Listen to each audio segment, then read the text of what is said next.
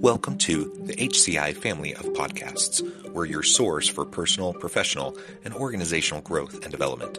We share our own original research, explore industry trends, and interview executives and thought leaders from across the globe. Join us for practitioner-oriented content around all things leadership, HR, talent management, organizational development, and change management. Maximize your personal and organizational potential with the HCI family of podcasts.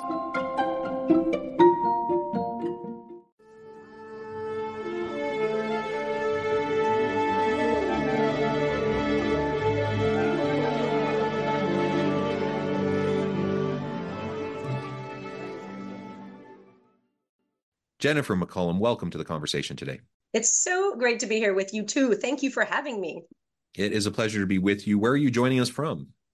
The Washington, D.C. area. That's where I have made my home for nearly 20 years. Well, great. Angela Schill and I, we're both here in Orem, Utah. And today we're going to be talking with Jennifer about the benefits of women-led companies and women leaders and some of the positive outcomes that come from really embracing that, and how to overcome some of the systemic challenges that sometimes face women in the workplace. I'm going to start by just sharing Jennifer's bio with everybody. Jennifer McCollum is on a mission to create better leaders and workplaces by advancing women and promoting inclusivity. She's an accomplished CEO, speaker, and consultant, and the author of the new book, In Her Own Voice, A Women's Rise to CEO. This book uses data and personal stories to shed light on the unique challenges women face on their journeys to leadership, providing actionable insights for aspiring leaders and organizations. She has presented on hundreds of stages, podcasts, and webcasts across the globe and featured in the Wall Street Journal, Fast Company, Forbes, and Psychology Today. And that's just a snippet. I could go on and on about Jennifer's tremendous background. But Jennifer, I'll pause there. Anything you would like to highlight by way of your own background before we dive on into the broader conversation?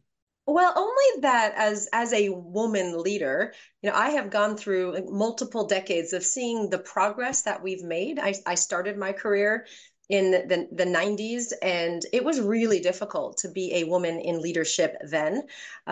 Into the 2000s, now up into the 2020s, things have gotten a lot better. I think the challenges are just changing. They're less overt in terms of discrimination or harassment, and they're more nuanced. And so Linkage, the company where I have been CEO for the last 5-6 years, is on a mission to change the face of leadership. So I have been privileged to be both a woman, a leader, an executive in an organization dedicated to advancing women and other underrepresented populations. I have so many questions for you. I think I'm curious though. We've heard your bio, but can you tell us more about your background and what led you to where you are today so that we can kind of get a context for what you're doing now? I would love to. And I will say, when I was in college, I was pretty clear that I wanted to be a broadcast journalist. My dream job was to be on the Today Show as the co-host. I then pivoted through graduate school and into the early years of my career in public affairs and communication. So that public and media relations, just the other side of the news media, the group that is influencing the news media. And what I realized through the first 8 or 10 years of my career was that, while I was really good at my job, it was always about kind of propping someone else up to say the right thing, to do the right thing. And I was always in the background. And I found myself realizing that my passion and my purpose weren't necessarily aligned to the work I was doing in the world. I became really interested in team effectiveness and individual leadership effectiveness and organizational development. And while I was at the Coca-Cola company, they helped me pivot my career into what I've been really doing with increasing levels of responsibility for the last 25 years. And that is helping leaders, teams, and organizations become more effective to fulfill their potential. And so I did that through a series of entrepreneurial opportunities. I had my own consulting firm for 8 years. Coca-Cola was my first client. And then I moved into about 15 years of leading and managing and running businesses in the leadership space at professional services companies like CEB, which was bought by Gartner, and Korn Ferry, and then most recently at Linkage. Wow, that is amazing. And and I'm sure that you've had, I can just imagine the experiences that you've had from the 90s walking through this process and that you've collected so much data, which I imagine is in your book. Well, The there's a lot. What I love about the book, Angela, is that it is grounded in a lot of research and data, both Mhm. linkages data. We have been gathering perception data of women around their organizations for more than a decade. We have nearly 20,000 women in our database, but we also are tracking individual capability of women as perceived by themselves, their managers, their peers. So 360 data. And we look at Yeah. both of those data sets and we can really surface some of the trends that frankly have been pretty shocking. And we'll talk some more about those. But we're also tracking external data. What's happening in the world related to pay equity, as an example, or the statistics of women in leadership ranks all the way up to the CEO. But yeah, things have changed a lot. And I do write in the book about the experience of being a woman and a leader through all of the decades of my own career. But we also tell the stories of other women who have risen to the C-suite, because I think it's important to learn not only the data, but also the stories of how women have experienced the challenges and how to overcome them, most importantly.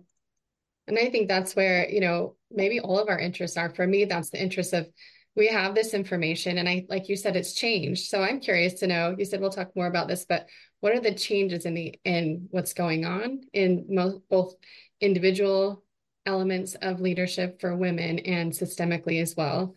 And then um, how to make the shift and the people who are kind of blazing the trail like you, what has been helpful, and as things have shifted, how does that help me to shift? Ooh, Because that's a big question. Let's see if sorry, we that's a can. lot. I'm trying to let's see if we can We break can it down break a it little up. bit. Sure. So when we talk about how things have shifted, most often we're talking about external bias. And while it is very obvious that it has gotten better, it still exists. So I mentioned pay inequity. Mhm. It is still very real, even for white women, but even more importantly for Black, Latin, other intersections of race and ethnicity. By the time they get kind of 30 years into their career, they will have lost more than $1 million to men in similar positions. And that's just because our starting salary is lower. So that's an example of external bias. There's other examples like similarity bias. All of us Right. will tend to select and support and promote people who look like us, regardless. And because there are more men and more white men in positions of leadership, that is an external bias.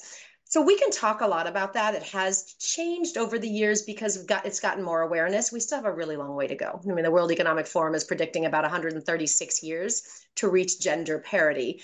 So we can break that down. So we'll park that for a moment. Okay. The second thing, and what I like to focus on are the second and third things, and we can break these down too. And that seems a lot more actionable. We can't snap our fingers and change external bias, but we can work with our organizations to ensure that they are disrupting the systemic bias in their organizations.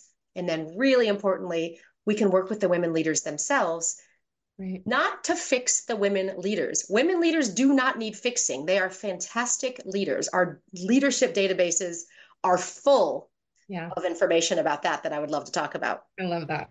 Women need to understand the unique challenges that they face on their rise to leadership and Mhm. how they can support themselves in overcoming the challenges. So let me pause there. I'll take it either place that you want to go. Okay.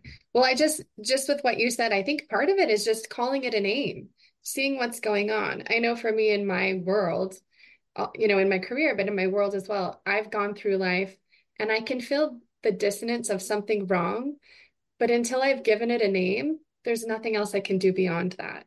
And I think sometimes just being able to parse out what's happening. And so, what do you think about that in terms of going that direction? So again, I think we can break it up into two sides of what I would say are the same coin. So that Okay. feeling that you're feeling or what you're observing. I mean, it doesn't even have to just be feelings. It's like something Right. isn't quite right. So let's take Hmm. the organizational piece first, because we can just not take that off the table. Sure. We at Linkage work with organizations all over the world who are aware and committed to advancing their women leaders. Now, why is it hard? Well, we really look at four different levers. We look at culture. Do women feel like they belong? Do they feel like they have a voice and that they can contribute? We Mhm. look at talent systems. Are the talent systems equitable? It could be things like your talent acquisition process. Do you have gender and race, frankly? Do you have balanced an approach to talent selection? It could be promotion, it could be pay, it could be succession. So all of these talent systems tend to have underlying biases, and Mhm. organizations that are aware of those will work on that. The third piece is probably the hardest one, and that's executive action and commitment. So there are organizations full of really well-intentioned leaders. Most 70+% of our senior leadership in our organizations, at least in this country, it's often worse in other countries, are men, mostly are white men. And I have found that most of them are very well intentioned. They just don't know how to be part of the solution. So Right. we actually work on, it's not just saying the right things. It's what do you actually have to do behaviorally? What does it look like to be actively sponsoring women, using your power, using your influence, not only to point someone at the door, but to pull them through the door and ensure they're successful. So that's what we call that sponsorship. I was just Different. going to say, different from being an ally, right? Yes, Yes. that's right. So we kind of tease apart what's an ally, what's a mentor, what's a coach, and Okay. what's a sponsor. And for executives, we really work on sponsorship. And then finally, the fourth one, which kind of bridges to the next piece, is called leadership development. And we really tease this apart too. It's actually not leadership development for leadership development's sake. We actually all need to be more effective leaders across the spectrum of gender. This is leadership development unique to women because we know women face these unique hurdles. And again, that's why I always say it's not about fixing the women. It's about building awareness of this unique hurdles. Now, development can be formal, formal leadership development and training or coaching. It can be informal, things like access to stretch experiences. But when Right. you say something isn't feeling quite right, is it not feeling right in the organization because of the four levers I just mentioned? Right. Or is it not feeling right because there's something inside of me that I potentially could change if I better understood what was happening? So let me Right. pause there. Both of those. I mean, I don't know, John, if you want to step in here, but for me, it's both sides of that. Because I think, we talk about confidence for women. You say women leaders don't need to be, they're not the ones needing to be fixed. It's all these external things. And I think also internally, we have this issue of confidence or being afraid of being, conceived as pushy instead of just getting the job done. So, I mean, I'll let John or you both take over or Yeah, yeah. I touch mean, on that. all really great points, and Jennifer, I appreciate those four different aspects you were talking about. Start to get into those systemic issues that also influence all of this, which we can talk to more.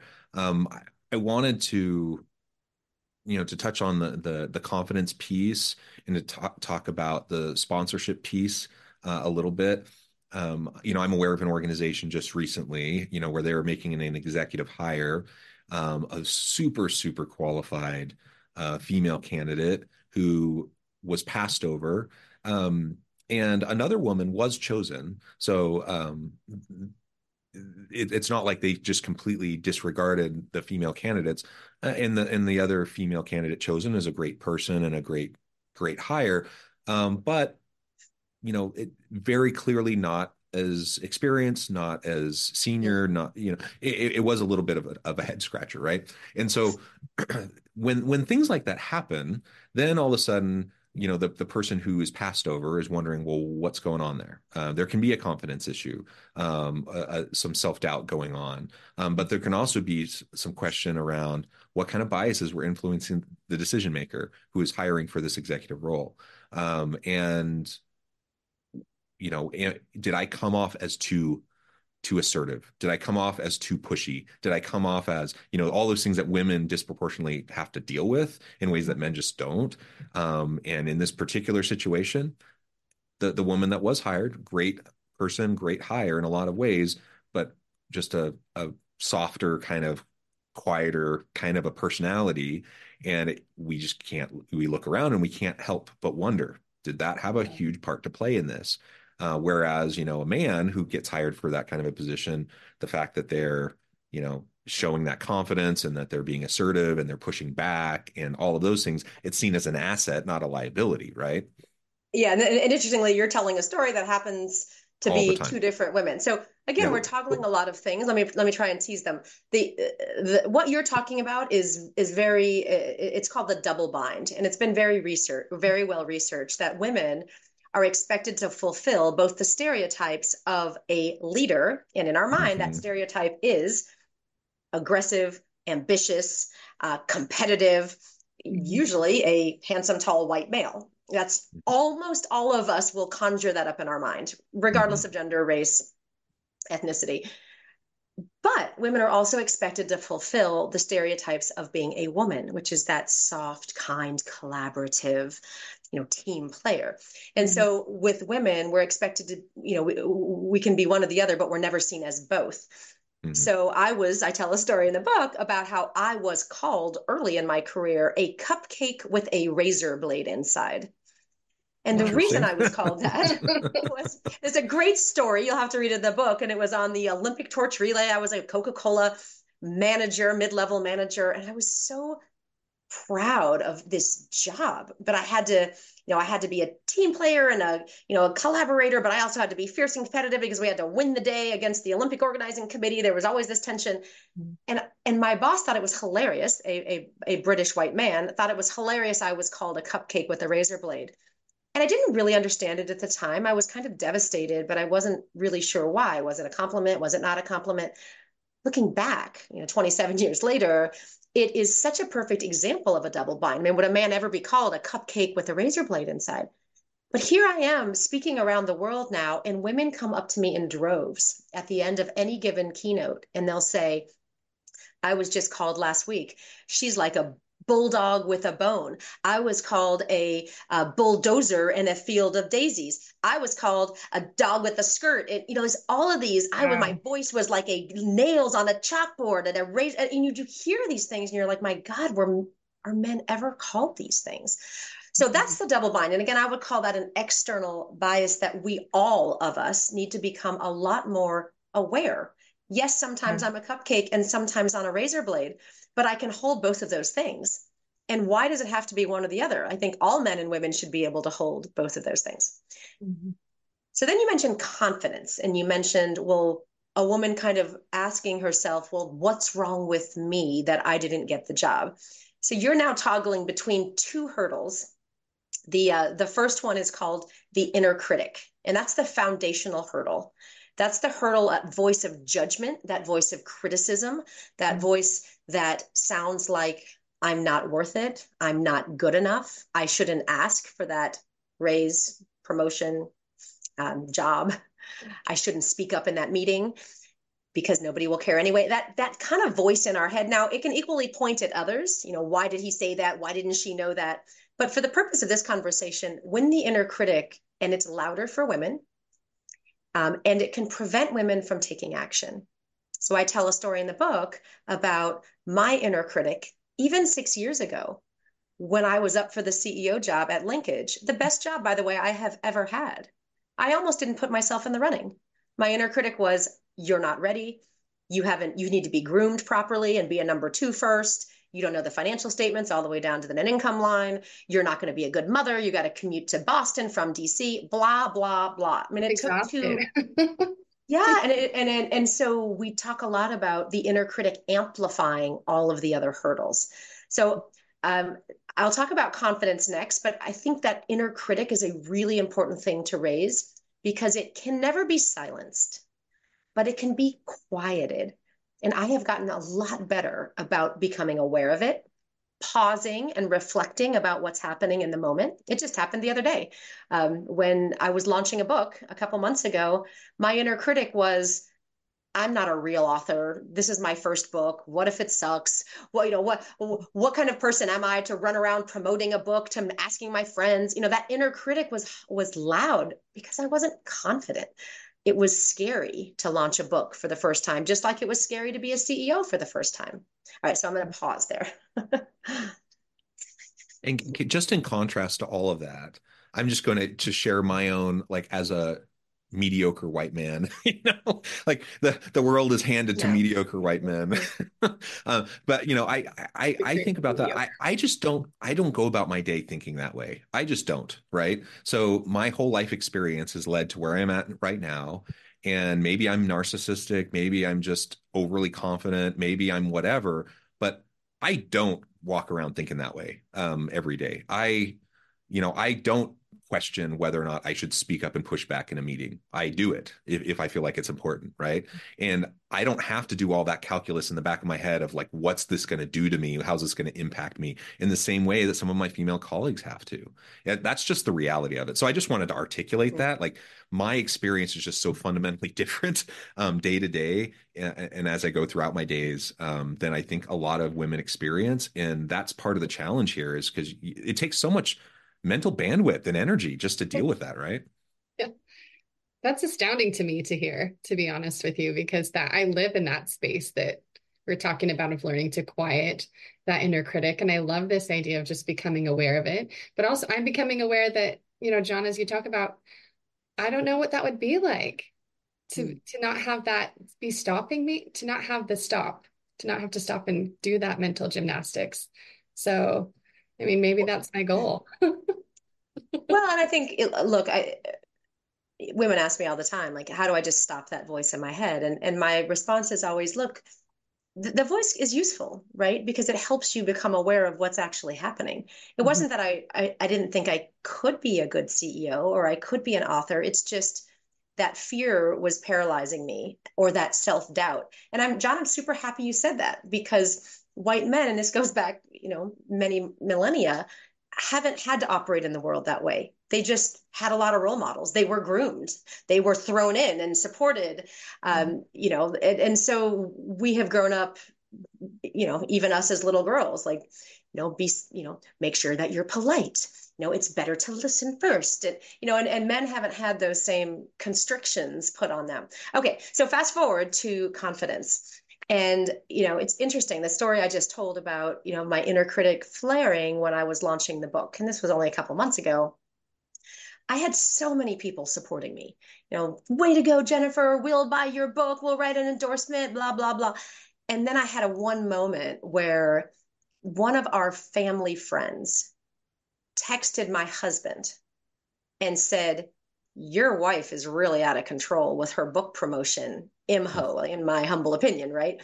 And he was, it was the day we were trying to go for the Amazon best new release. It was a really big deal. And yes, I was engaging my network and he was helping me. And it just brought me to my knees. I mean, Mm. my inner critic flared up. Who do I think I am? What am I doing? And my husband didn't get it. He just said, what is the problem? Why do you care so much about what one person is saying? And he was trying to talk me out of my inner critic, and I wasn't ready. Right? Mhm. I needed to pause. I needed to reflect. I needed to find compassion for myself, maybe compassion for the guy that did it. Mm. And then I needed to get curious. Is this a story I'm telling myself? Is this true that I'm a fake author, that that my book isn't good? And so I had to really reconcile. Now, John's probably like, I've never done any of that. But you can't quiet someone's inner critic without their without their support, nor can you beat confidence into a woman or imposter syndrome out of a woman. Mhm. The hurdle we talk about at Linkage is called recognized confidence. We've really shifted our perspective. If you think back, to the 10, 20 years ago when kind of the women in leadership movement started, it was really all about two things. One was kind of your brand and your presence. How do you show up? And are you assimilating? Are you fitting in? Are you dressing and talking and Mm. showing up like the leadership majority? And the second one was fake it till you make it. You got to be confident. You're going to like get confident eventually. We have completely shifted our perspective on both of those things at Linkage over the last several years. And the first is around confidence. We call it recognized confidence because we know that women are reticent to shine a light on themselves and self-promote. Mm. Every woman I know will defer any type of compliment and talk about the the results of the team and what a big joint effort it was. And what it does is it minimizes the individual woman's contribution. So we support women in more effectively self-promoting, like shining a light on themselves appropriately. But we also look to people like John and say, hey, if I'm not able or willing to shine a light on myself, can you help me? Yeah. And an example of that is an executive team meeting a couple months ago at the company that acquired us. I was a new executive team member, um, integrating into the company. And our chief knowledge officer and I were having a great conversation.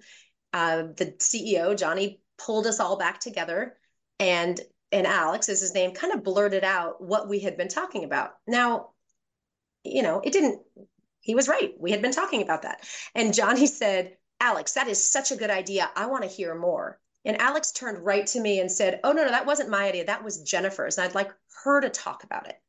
It was such a beautiful, simple example of allyship, of someone else shining a light on me.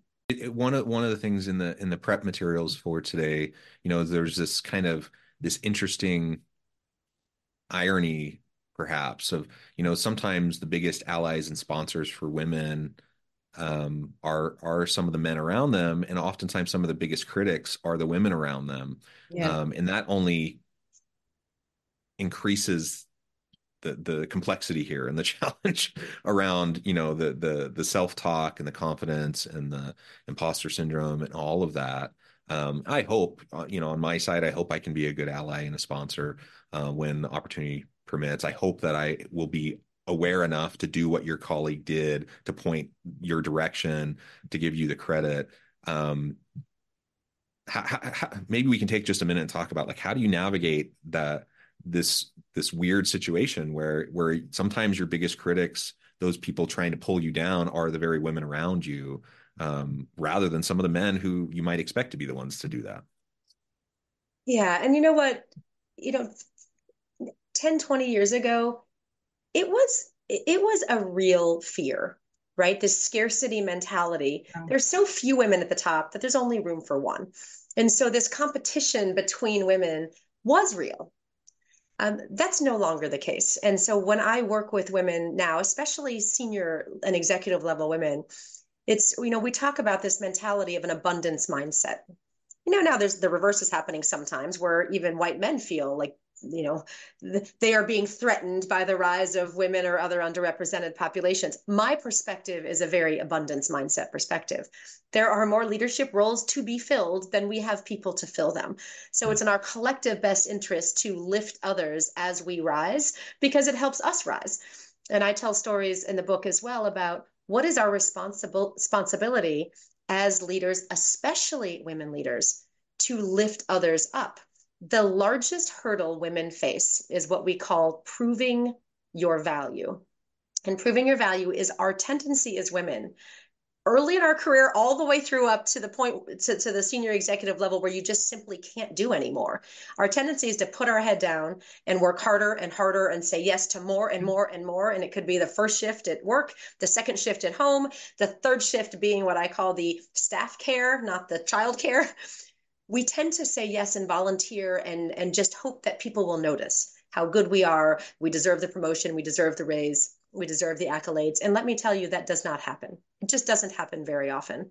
It is our job as women to notice when we are over rowing the boat, and to know that that will lead straight to burnout.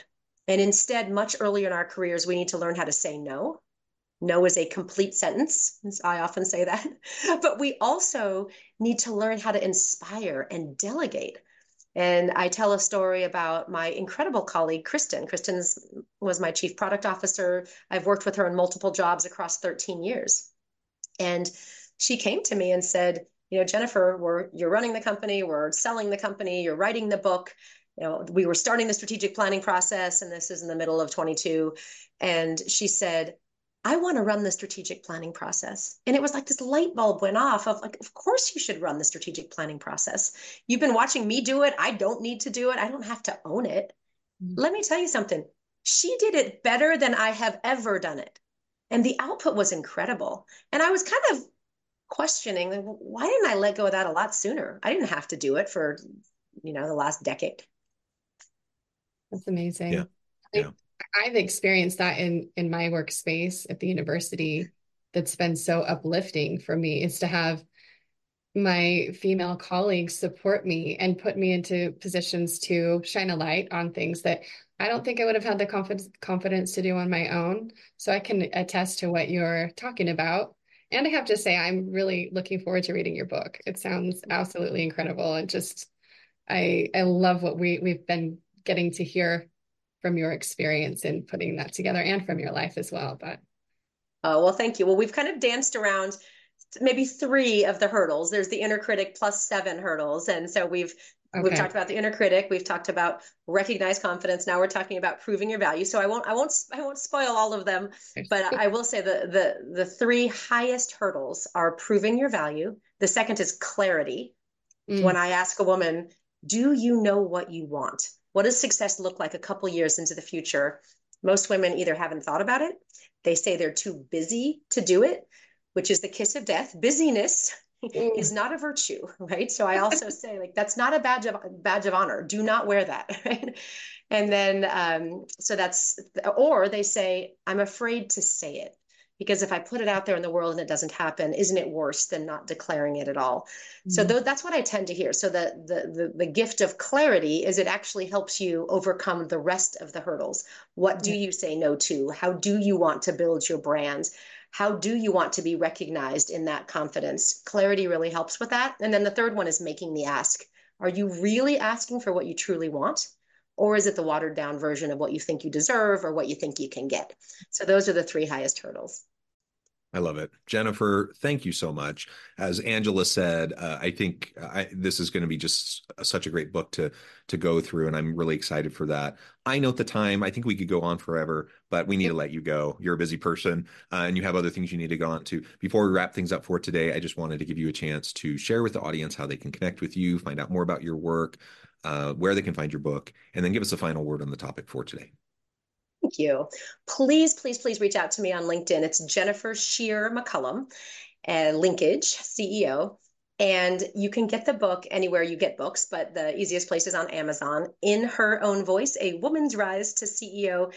A little promotional note. Just this week, it won what's called the Book Pal Owl Award, the outstanding work of literature in women and Mm, business. So I was really excited about that. congratulations. Thank you. And I amazing. guess the last thing I would say is that and I love how this conversation has danced from what's happening out there externally, what can organizations do about it, but critically, what can we do as individual women leaders or as men who support them? This to change the face of leadership, it's going to take all of us. Yeah, well said. Well, Yeah. Jennifer, thank you so much. Angela, thank you. I encourage the audience to reach out, get connected, find out more about what Jennifer can do for you. Check out the book. And as always, I hope everyone can stay healthy and safe. That you can find meaning and purpose at work each and every day. And I hope you all have a great week.